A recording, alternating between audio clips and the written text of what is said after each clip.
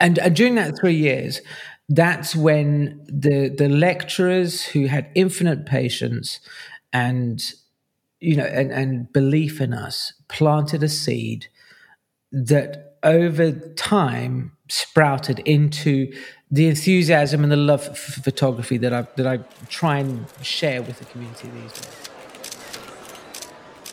This photography podcast is brought to you by Frames, quarterly printed photography magazine. Here is your today's host, W. Scott Olsen, with another fascinating conversation.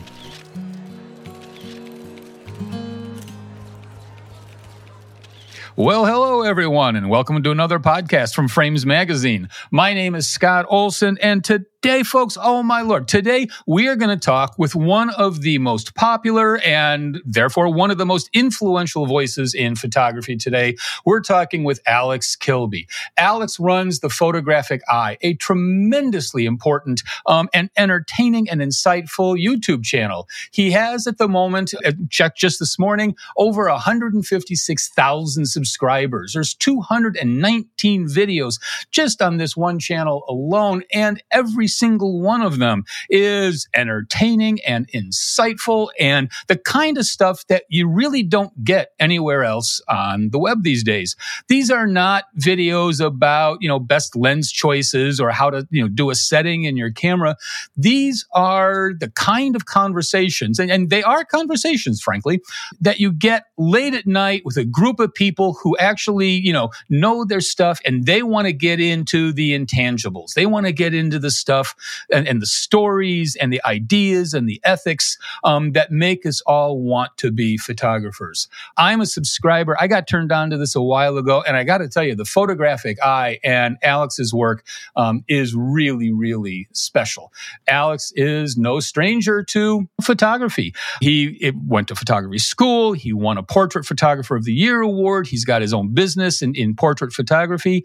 But there's some other cool stuff hanging in the background as well. There's a musical theater background. There's some volunteering for the Scouts. This is a man who has really embraced all sorts of stuff and is bringing it into his trademark enthusiasm for photography. Alex, how you doing today? Welcome to the podcast. How's it, Scott? Thank you ever so much for having me here. It's awesome. Lovely. Thank you. You've drenched up many bits of my past in the scouting and the musical theatre and things. And it's wonderful to see how people are so, positive about the channel. Well, I think one of the reasons that people are popular or positive about the channel is because you are insistent. There's one exception. You are insistently positive and enthusiastic and, come on, kids, let's go about photography. I don't know of anybody who's got the kind of enthusiasm leaping through the screen that you've got. Thank you. And we'll talk about the one exception too, because you've got a fairly sad, if not angry, or indictment of something that just happened in the photographic world, and it's amazing how the enthusiasm gives you the authority to not be enthusiastic or to be enthusiastically upset. Let's put it that way. But I like that. I'm going to co-opt that phrase, enthusiastically upset. Yeah, probably, but maybe in future years, this will be all ancient history. But yeah, that episode with DP Review, it has brought everything into focus about why I believe it's important that people share their knowledge, because it isn't readily available. No. And we're going to get to the bit about DP Review and many, many, many of the other videos in just a second. But tell us the life story, man. You did go to photography school, so this isn't something that just, occurred to you, 6 months ago. But you've got a geographically interesting history. You've got an artistically interesting history. So, tell me, in 15 words or less. No. I'll give you the elevator pitch. Yeah. Okay. Well, no. Do tell us all, how did photography come into your, the arts in general, and how did photography come into your life? My first introduction to photography was through my maternal grandfather. He was very keen on photography. He was the consummate amateur. You know, he was part of a camera club. I have a photograph of me that he took when I was 3. So that was my first introduction, that he would sit there and take photographs. We used to go and visit him in Glasgow because he was Scottish and we lived down in England. And he was the sort of guy, has the dark room under the stairs kind of arrangement. And my dad was quite keen on photography as well, not to the same extent. But when my grandfather passed away, my dad sold most of my grandfather's stuff and bought himself a Canon A1 with a 28mm lens and a 50mm and a 7210 macro f4 zoom, and really kind of, and I was at that age then where I was sort of like going, okay, tell me more about this, tell me about what you're doing and how this all kind of works. And Dad was very, he was very open. He was very keen to share with me. He's an explainer kind of guy. Okay. So I got some introduction to photography, and I took some pictures. And I didn't really think too much about it. It wasn't like love at first sight kind of thing. It wasn't like this is what I want to spend my life doing. I was interested in it in a way that was kind of, it wasn't superficial, but it wasn't full on. It wasn't all consuming. And then we moved to South Africa, and at that period, conscription was still going. So when you turned 16, you started getting invitations to go and visit the army for 2 years. And I wasn't awfully keen on that party. But one of the options to get out of that was to go to university, some sort of tertiary education for full-time tertiary education. So you could postpone conscription. And I looked around and I went, well, my marks are not good enough. I wanted to be an architect when I was at school, younger. And I went, my marks are not. I was appalling in maths. So I looked around and went, what can I do? And there was a Pretoria Technikon. They went, there's a photography school.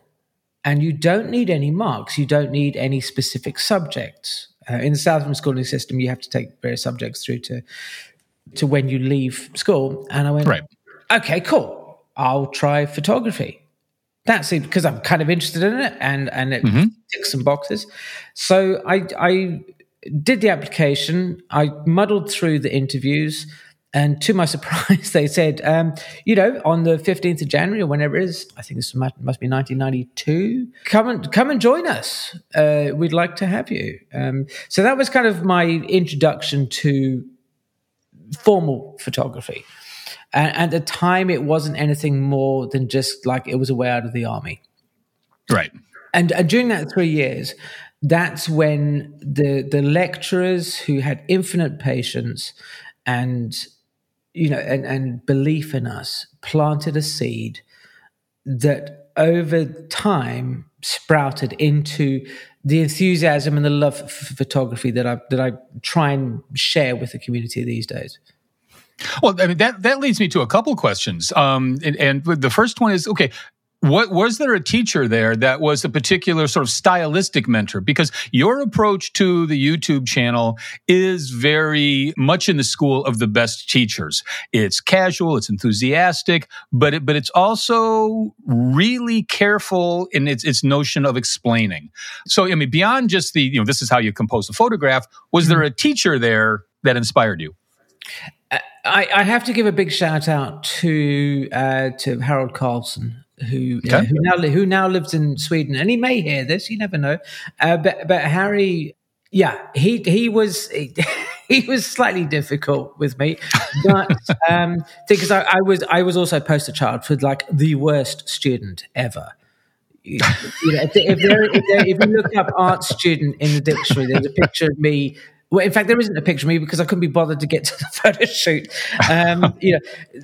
But Harold, although at the time we kind of butted heads because I was full of myself and you just kind of know-it-all teenager sort of thing. Mm-hmm. He planted that. I keep coming to the metaphor of planting a seed, but he did. He was sitting there and they shared photography with us. It's hard to kind of describe the environment because it was like, yes, obviously there's lectures and you talk about specific things. We talked about theory and this is all film. So we would have to, do exams where you would have to name the various parts of the film base, like film base and the emulsion. Right. You'd have to put color temperatures according to various trucks. So there was lots of technical stuff, but there was also the atmosphere of photography that people would go, oh, do you know, here's videos of people. They would get introduced to people like Larry Burrows and BBC panorama videos of young David Baileys and stuff.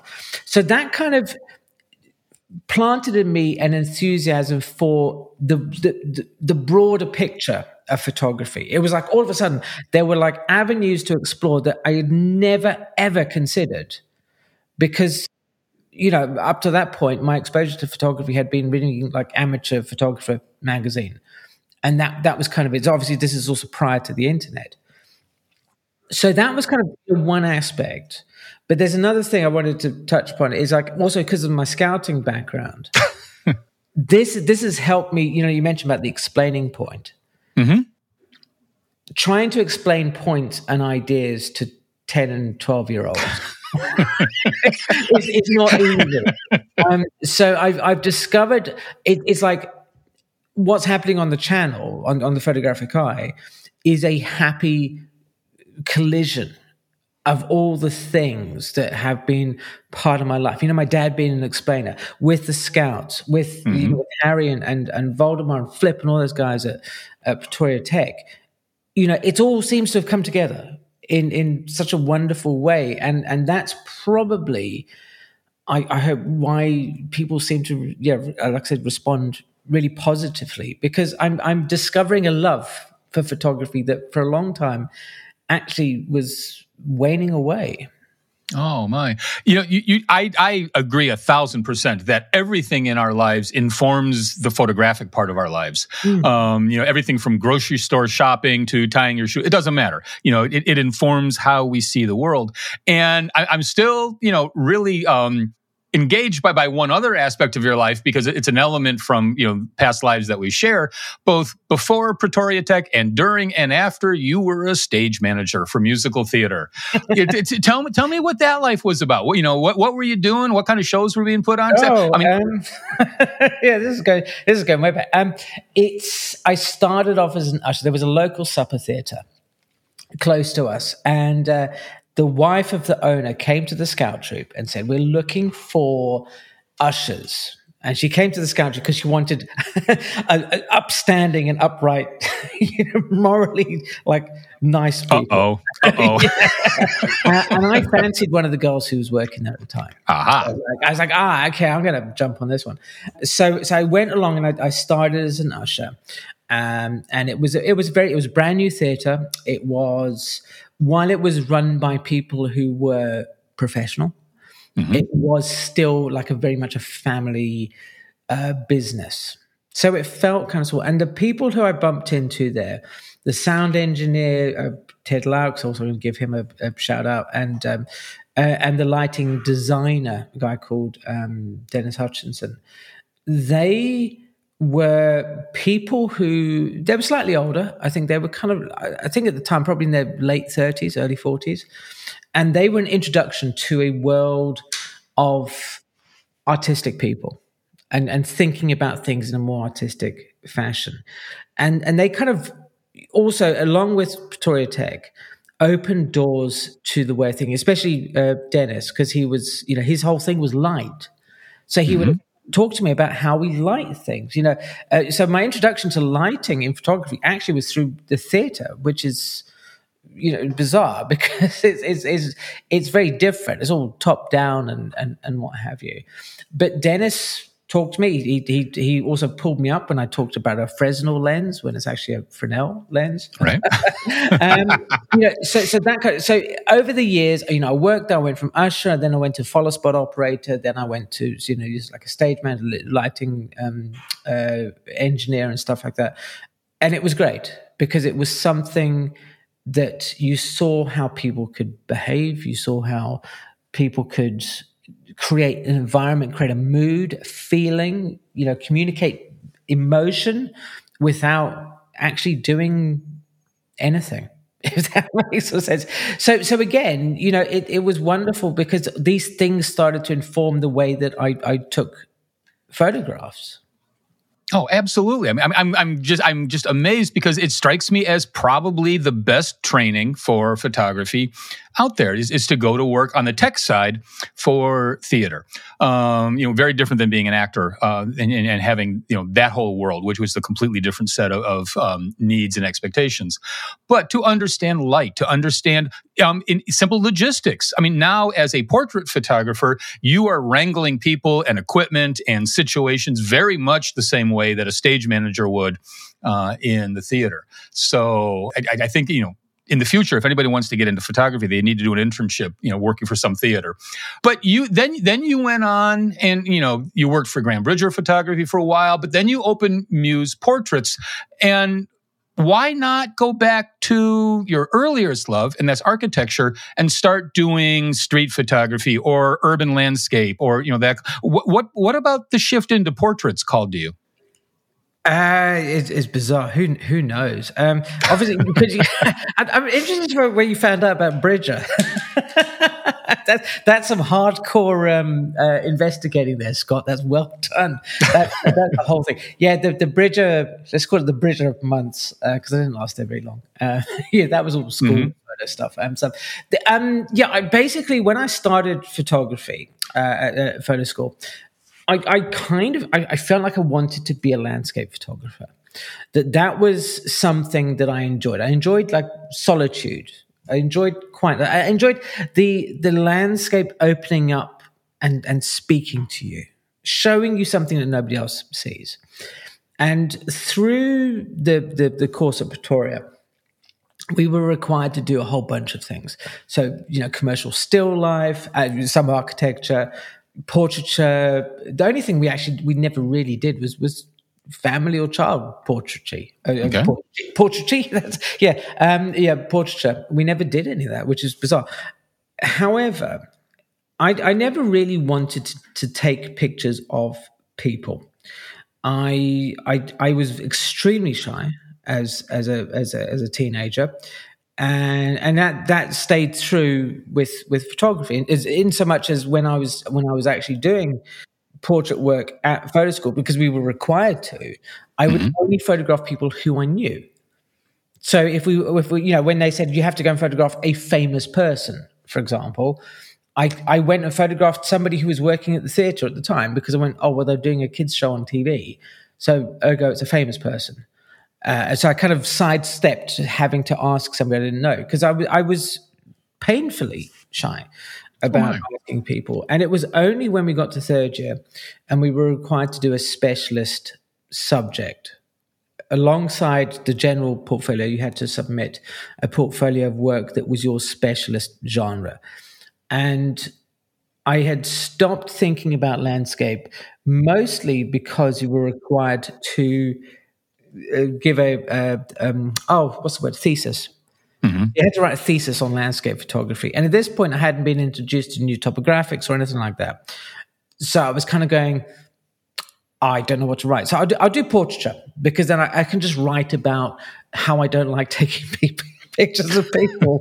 So this is kind of the confused mind. So that's kind of what drew me into portraiture. And I left photo school. I was at this point my career in the theatre was doing quite well, so I stayed with that mostly because it was I was locked into it, not locked up there already. I did do some odd jobs in photography after that. I did some work at the theatre, and kind of it feels a bit like the lost years. That I'd been at photo school, I'd taken some pictures. I had some talents. I found that I was actually quite talented at photography, but unless I had an aptitude for it that I wasn't aware. Okay. And I just kind of ended up just drifting into the theatre, and photography went on the back burner until it started with Bridger. That's through a friend of mine from photo school. And then I moved around, traveled around a bit like that, doing odd jobs, photography here and there. I say the usual things, but very basic level photography. It's like what we call grip and grins, so like that right. kind of more, here's an awards ceremony, take some pictures of the people getting awards, that sort of thing. So, because I wasn't really sure what I wanted to do. And then to cut a very long story short, we ended up moving back to the UK. And this was in 2008 or June 2008, just as the financial crash was happening. And I went, okay, this is not a good time to move to a new country.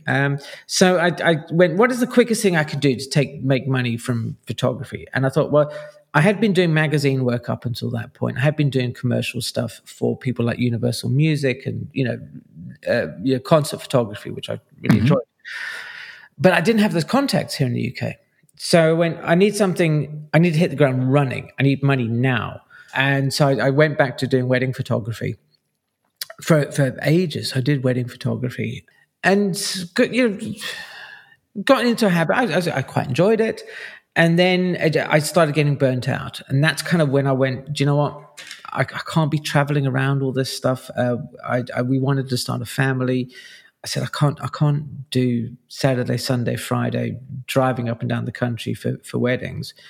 So I looked around, opened a studio here locally to me. And that's kind of where Muse Portraits started. And I think I was at Muse, I was in that studio for about 10 years until, because we're not on YouTube, well, we will be on YouTube, but I'm going to say C19. So the thing that doesn't get named came along. And I'd been on the fence about taking family portraits. I was feeling like I was digging myself into a hole that I didn't really want to be taking pictures of.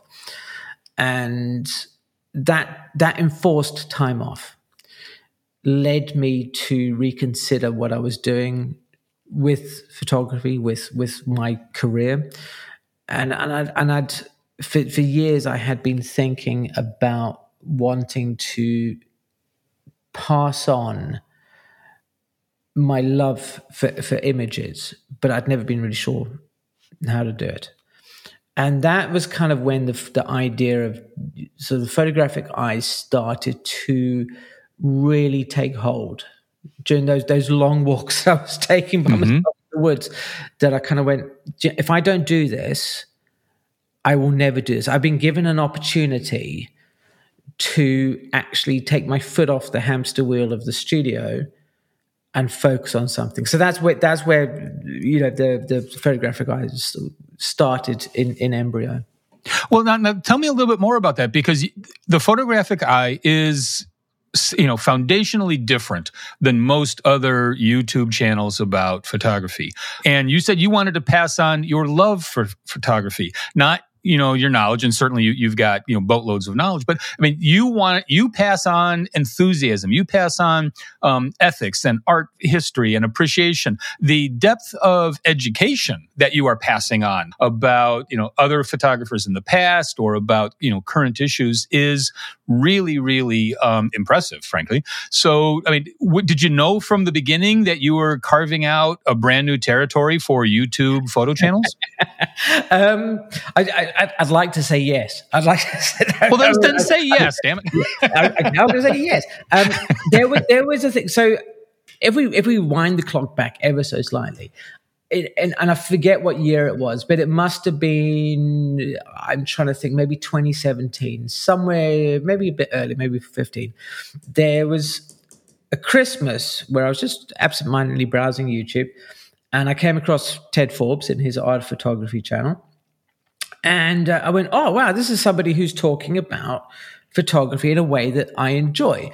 One of the things that had, I'm going to say disappointed me, was when I started getting into family portraiture, that I was bumping into a lot of photographers who had come to photography from another career. IT, something. They're sort of like, I always want to take pictures, so I'm going to now just, I've got a severance pay and I'm going to open a studio. And so there's lots of people that I was meeting who had a very shallow knowledge of, I'm going to say photography with a capital P, right? Mm-hmm. So they knew the nuts and the bolts and aperture and all that, how to take pictures and stuff, but they were really focused on how do I sell photographs to people? How do I run a successful studio, et cetera, et cetera. And that boiled down to just, this, here's how you put your packages together. Here's how you price things. And I would go to seminars. I would go to workshops. I was part of a mentorship group for a while. And I was talking to people, and you'd say, do you know, I was like looking at, say, some, I'm trying to think of somebody who's relatively well known, Avedon, right? Okay. And they go, who's Avedon? And you'd be like, okay. And then you say, and it was like the only people they knew about were Ansel Adams, Annie Leibovitz, and that was kind of it. And I was like, wow, so different, right?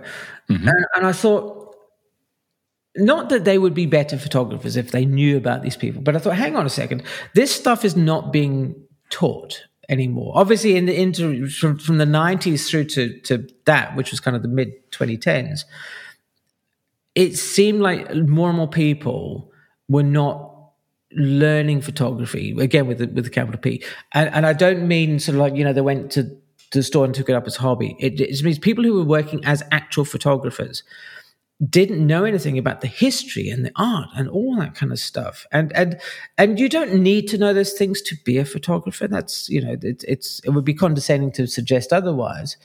But it did remind. It was almost like a picture that went, hang on, my experience is, I would say it's unique, but it's not as universal as I thought it was.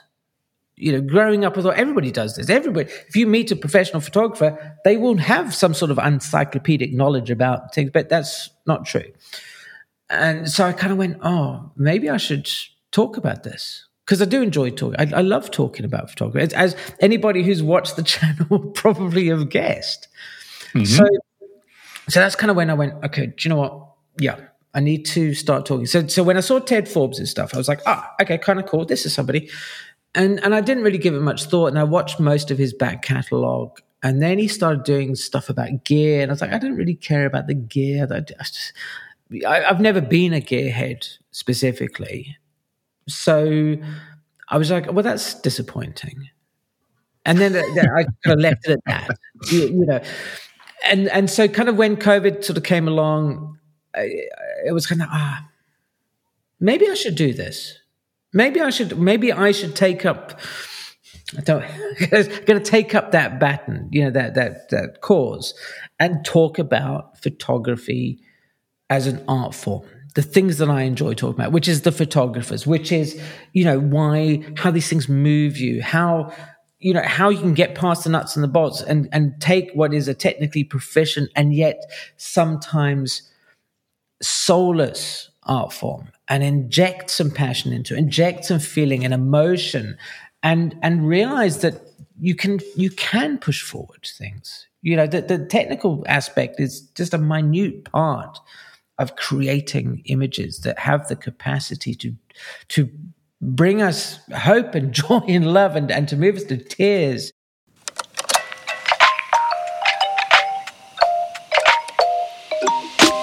Let's take just a quick break. We hope very much that you are enjoying today's episode. The very fact that you are listening to this podcast suggests that photography means a lot to you. And if that's the case, you might want to have a look at Frames, quarterly printed photography magazine. We truly believe that excellent photography belongs on paper. Visit readframes.com to find out more about our publication. And now, back to today's conversation. Mm-hmm. Well, tell me where your knowledge of history comes from. Does this come out of school? Is this your own reading? Because I'm looking at your recent catalog here. And, the one that you've titled Capturing Creative Chaos, the one about Salvador Dali and Jumpology and all that kind of stuff. And then the one about, the Vogue photographer, or the one about Charlize Theron. I mean, these are wonderful stories, some of which I'd never heard before, but they're not sort of surface level. Every photographer knows this history. And one of the things I keep coming back to your channel for is this sense of contextual and historical depth. Is this just who you are? Are you are you in the library every Tuesday afternoon cramming your head full of, history stories? It's at the beginning of the talk, I mentioned my father and being an explainer and finding stuff out, going, you go like, I don't really know about this or something. And he would go to his set of encyclopedias, and look it up and go, oh, well, it's this. I have over the year, a bit like a magpie, I pick up bits here and there and, and you kind of file them away and they come up when they're sort of useful. So the Charlize Theron story, I was tidying up the other day and I found an old stack of magazines called Professional Photographer. And I was flicking through it while I was having my lunch, and there was a Vincent Peters thing about, the story. And I went, well, I've always liked Vincent Peters' work. And I thought, what an interesting story. I'd never heard it. And I thought, I will share that story with people. So that's kind of the basis of that. And there's been some people on the comments who've gone, oh, this is all BS. That never really happened, da la la la. And actually, Vincent Peters' assistant wrote the comments. He said, where did you get this from? I said it was in a magazine. So we texted Vincent, apparently, who confirmed the story. So it was like, okay, right. So it did happen. So that's kind of one aspect. The Salvador Dali, the Dali Atomicus picture by Philippe Halsman. I'd been to the Dali Museum in St. Petersburg in Florida and seen it there and seen, I think the contact sheet was there. So I knew that it wasn't just like a one and done kind of picture. And so I did some research about it and went, that's really cool. I love that story. So a lot of this is kind of thinking about things that I'm vaguely aware of, doing a bit of research and going, that's a cool story, man. I want to share that with people. As a younger photographer, I was not aware that Annie Leibovitz was with, that very famous picture of John and Yoko was taken the same day he was murdered. And it's things like that. There's a stack of books behind me, the photograph, like monographs and what have you. And often a lot of them have a preface or some sort of piece in there, as you no doubt aware, by the photographer themselves, and they will share stories. The Eve Arnold story about being in Alexei Brodovich's evening class and being given a grilling, about all these people, and then feeling like she wanted to give up photography because that was such a soul-destroying thing, but yet went back. And then Alexei, went, and I'm not even going to attempt an accent, but, when you are not going to do any more of these things because you need to do more. And it's things like that. I think when you put those stories in a context and you say, these are not just, the famous photographers, the names that stand out. You may not know the names, but if you see the pictures and you hear about them, then you can take solace. The fact that, these people feel the same as you, that they have similar struggles. They are not just happy as Larry tripping through the daisies thinking they're all that in a bag of chips. They struggle. And that's kind of, I think when you share those stories, when you share ideas and feelings about photographs and you make them accessible, then it helps to inspire people to go off and take images. That is absolutely dead on correct, because your channel is inspiring. Even for stuff, one of your most recent ones is the Aperture Simplified. Yeah. I know what Aperture is, but I loved this video. I loved the enthusiasm. I'm thinking, you're confirming a bunch of stuff I know, but it was simply inspiring for me to sort of, put that idea back up, a little bit more front. Your bit on lens choices. And these are two, sort of gearish things. Yeah. But when you start talking about the wide angle lens as the teenager, I'm thinking, wait a minute, I love my wide angle lens. Does that mean I'm immature? What the hell? I feel, politely and collegially challenged by the stuff that you put out there. The same way that if we were sitting around in a bar after some event, we're having a drink and we're talking about photography, you're going to say, these lenses are this. And I'm going to say, really? Okay, we'll have a conversation. It was fantastic. Yeah, absolutely. I'm always mindful that there needs to be a balance. That there are, people are coming to photography at very different stages in their lives. Some people have a knowledge that goes back decades, and some people just picked up a camera last week.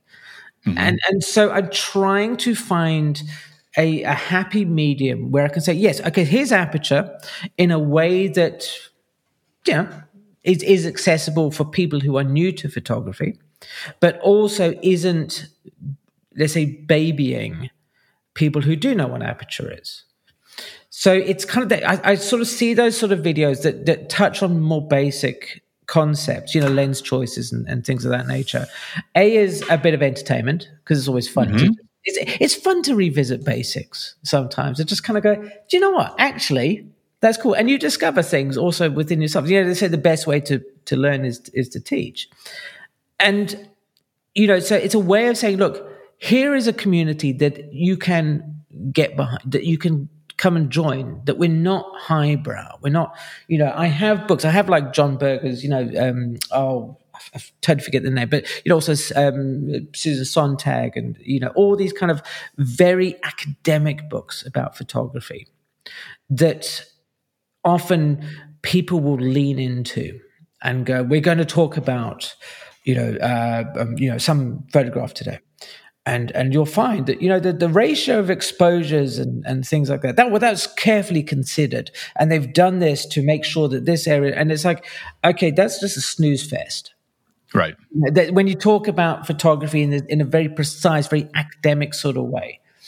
And that's why I've been mindful of, like, I want to avoid that. I want to get people just to look at pictures and go, wow, that's awesome, man. I dig that picture. Right? How they got to it and stuff, you can say, oh, it's simple. It's this, it's that, next thing. And if you just if you don't kind of just sit and make it very earnest, then I think that's what people respond to, because you're making it accessible for everybody. You're not putting a gate up in the way. Yeah. Like I said, I am impressed. I think this is just fantastic work. Let me ask you about a couple specific videos. And I should tell everybody, Alex's work is not only on his own channel. If you do just a little bit of digging, you'll find his conversations with other critics on a channel called The Crit House. You will find all sorts of his thinking, not only explaining, but thinking about photography in really, really engaging ways. One that I want to talk about from your own channel, though, is, it's just a boy and a cat. Which the subtitle, why does the web think this is a powerful image? Yeah. And I loved this one because it takes up a question that most of us struggle with and come up with new answers every 25 minutes. Why is this image any good? What the hell does good mean? So talk to me about this particular image, but put it in the context, if you would have, who do you think's watching your channel? Who are you making these videos for? Ultimately, I'm making them for myself. I think that's kind of the short answer to that. Mm-hmm. It comes back to the thing is like, I'm lucky. It's bad advice for most YouTubers, most content creators to just make videos that you want to watch. But I think, given my background and that there was a gap in the market, it was timely that I'm making videos that I want to watch, and other people responded to that. There are times when I kind of experiment with ideas that go beyond, so let's say the core audience sort of things, because one of the things is, that I'd like to obviously reach more people, and sometimes you need to cast the net a little bit wider. And that was the logic behind that image about the powerful photographs, because it's something, it's something people could get behind, but it also raises into question, what is a good photo? Mm-hmm.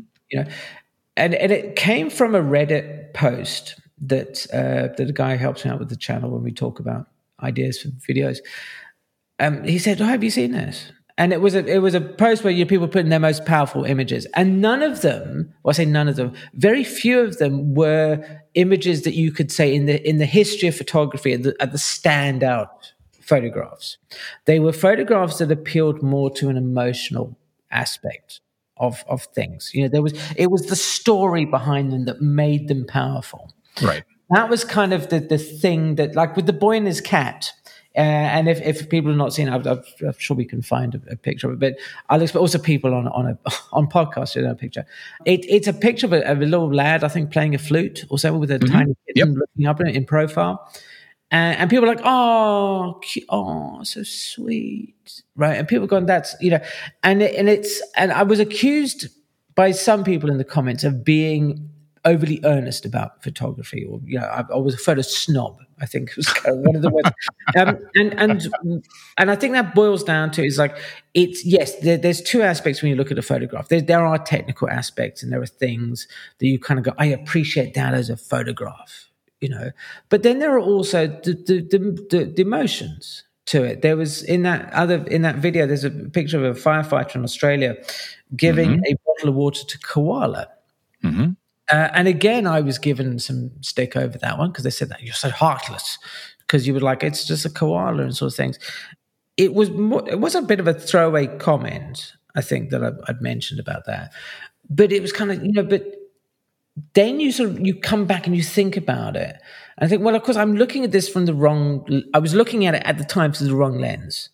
The lens, I was wearing a photographer's hat as opposed to the consumer of the image hat. And that photograph sums up, it is a powerful thing. It is an image that strikes, you know, strikes deep into our hearts about how things are changing and the, you know, the tragedies that surround us. But as a photograph, it's not that great. And You're absolutely right. Yeah, but it and I think maybe that's kind of where you start. There are occasionally videos where the idea would probably be better served as a conversation. Well, I think it is a conversation. I think you are inviting us, you know, silently, if there's such a thing as a silent partner in a conversation, but you are explaining the process of your thinking. You're explaining the process of your aesthetic vision. And we are not very good as a community in explaining the difference between competent, good, and great. It is certainly a competent photograph. It's a good photograph. It is not great. And, you know, it's going to touch all sorts of people's hearts, you know, but so is a big-eyed, you know, kitty on a portrait. That emotional heartstring being pulled is a lovely first step. It's certainly not the last step in trying to think about the power of photography. One other video that I want to talk about. You posted only 3 days ago. It's already got 40,000 views. And, you know, this is about the DP review event that just happened. And I'm sure by the time this podcast airs, most people will know about it. So you might want to recap it, you know, very briefly. But why did you feel the need to come out and basically put an editorial into the world about your views of what just happened there, which I agree is a tragedy? I woke up, as I explained in the video, that morning, and there was a video by Tony Northrup, you know, from Tony. What is that? It's Chelsea and Tony. I forget the actual name of their channel. And there was a thing that, you know, he said something struck me about it because it looked different to what they normally do. So I thought, okay, I'll watch this. And I watched it, and I thought, now I have to hold my hand up. I don't really use DP review at all. But it does, as I mentioned in my video, it surfaces a lot when I'm researching ideas for videos and things like that. Often somebody will have mentioned something. So it's there, you know, in the background the whole time. And I watched it and I thought, well, first of all, I for once, when there is a breaking news kind of thing within the photographic community, I have something to say. Often it's about lenses or, Canon, I can't, Canon's lost the plot or this, or Instagram hates us or whatever. I'm not really that fussed about things. But this was something that I watched Tony talk about it, and I thought, hang on, I have something to say about this. So I sat down, I went, okay, I'm just going to do it now. So literally I dropped my son off at school, came home, sat down in front of the camera, and I just recorded. And it was a bit of it's not me venting, it's not me ranting, but it comes to the heart of why I started the Photographic Eye in the first place, is that there are people out there who have a wealth of knowledge, a wealth of experience that does not have a platform to be shared. I am under no illusions that I am extremely lucky that through the efforts that I've made, the Photographic Eye has an audience. But there are many people, either they're not interested in YouTube, they don't want to do this kind of thing, but they have valuable knowledge, insights, passion to share. And for a lot of them, DP Review was a place where they shared that. And we all benefited as a community from at least having the information there to be accessible if you wanted it. And I get it that there are businesses and, people they buy an asset, and maybe if that asset doesn't perform, they sell it on or they do something with it. And I just thought it is an act of callousness to say that 25 years, and I think, I don't know if these numbers are correct, but somewhere I've seen it, there's like 3.5 million posts on that, on that database are just going to be discarded because there was a number at the bottom of a sheet of figures that didn't match up with what it should be. And that's what really irked me, was the fact that they want to just get rid of all this stuff. That it's like and I use the comparison between the Library of Alexandria, right, being burnt and stuff, and it's possibly a bit of hyperbole, but it feels like that. It feels like that we it is so hard to make this stuff accessible, and yet a company is just going to chuck something away like it's completely worthless, and that makes me angry. It makes me very upset that just basically it's like it's just binned without any thought. One of the things I appreciate, and I heard the story, I watched the review or the original article. You have a platform. And you are articulate and you are informed. And so I love the way, your commentary really helped me get my head around, where this anger comes from. Because, like you, I don't use DP Review a lot, but I have used it. I have been there when I've had questions. And so I really appreciate you bringing the talents and the platform that you've got to the conversation among photographers about photography, much more than just, answering a question. Make a little turn here, though. There is a part in my photographic life which I am not only terrible at, I am profoundly terrible at, and that's portraits. I have no understanding of how to really engage in the portrait process as well. So you can guess where I'm really spending time these days, and that's watching your portrait videos. Not only the one, about never post before, but you have a brand new a brand new channel on YouTube. That portrait photography channel. It has 3 whole videos on it, and I love everyone. I mean, I got to tell you, man, I'm studying these videos, and so tell me why. First of all, you didn't just incorporate this in the Photographic Eye. Why you decided to do a new channel, and what's the future here? Where are you going with this? I'm going all over the place. So the reason it's not on the Photographic Eye is that I wanted to talk a little bit more about the technical side of things, about how to use light, and it felt like it wasn't necessarily it wasn't a good fit for what I talk about with on the photographic eye. So I thought, well, if I start a new channel, then the focus can be exclusively on portraiture, because I'm also very aware that, not everybody is into portraiture, and certainly not into studio portraiture.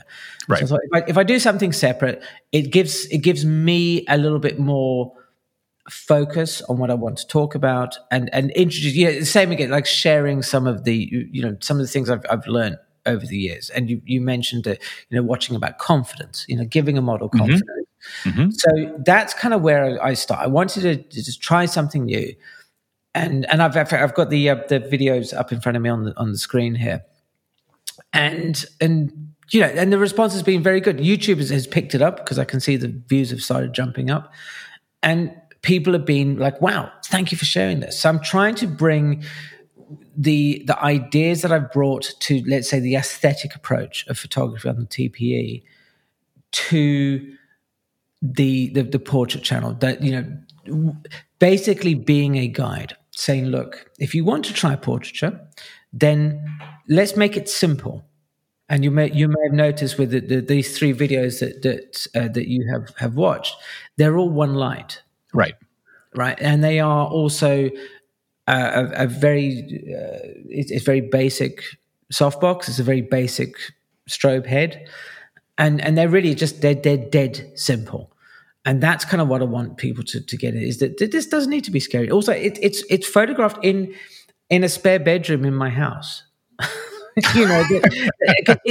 think there's a lot of problems with photography that people say you need expensive stuff, you need to do this, you need to do that to get certain results. And okay, gear matters if you need that gear to do a certain thing. But for a lot of people, just to turn out images that are of a certain standard, you don't need very much. And that's kind of, so I thought, it'd be fun to do the portrait, because something, I mentioned earlier, I was super shy, like painfully shy about taking portraits of people. And over the years, I have learned to overcome that, to the point now where I am actually, I surprise myself sometimes, like how conversational I am with people. But and so I just sort of sit there and go, it's a shame that I missed out on a lot of things when I was younger, because I was shy, and I was being shy for no specific reason other than I didn't know there was a way that I could get over it. And that's kind of what I want to bring to people. I would never have used the word shy. Having only seen you on YouTube, I would never have used that word for you. And I want to go back to the portrait photography channel. Every single one of us, no matter what kind of photography we're into, somebody comes up to us and says, by the way, will you take my picture for whatever? You've got one light. I have just a little speed light. That's all I own. But the way you moved that one light around taught me how to position people in front of a window for natural light. The little bit about accentuating collarbones, not even in my head to begin with. And I thought, oh, cool. I see how to do that. But the genius of this is that you're not a talking head. This is an in process. We see it going on. We see the model posing. We see your conversation with her. It is an approach, much like the other channel, much like the Photographic Eye, that is respectful of the viewer's knowledge, but also enthusiastic and informative. I mean, man, you've got a way of infecting enthusiasm into everything that you're doing. It is impressive work. I hope that the Portrait Photography channel skyrockets. I know I'm going to be a subscriber. I am a subscriber. I shouldn't say going to be. Yeah. And the Photographic Eye, man, I am there with every single post. Tell me what else you're working on. Clearing up the garden.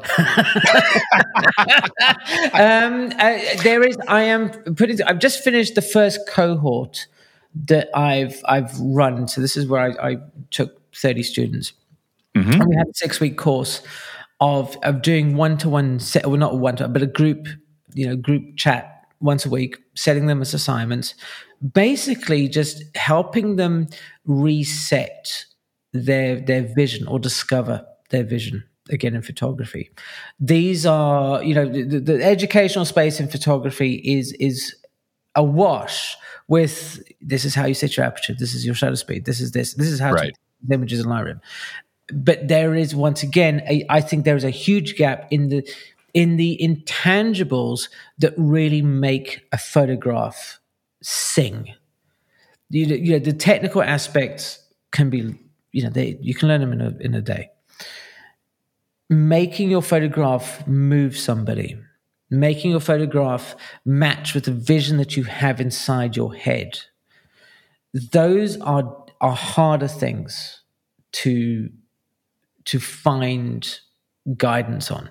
So that's kind of, so I've just finished that cohort, and the response again with those guys has been outstanding. Not just from them listening to me waffle on for 3 hours on Sunday, but within themselves, within as a community, as a small group, that they have been supportive, that they have been nurturing and encouraging of each other, much like that group of long-haired slack students did in 1992.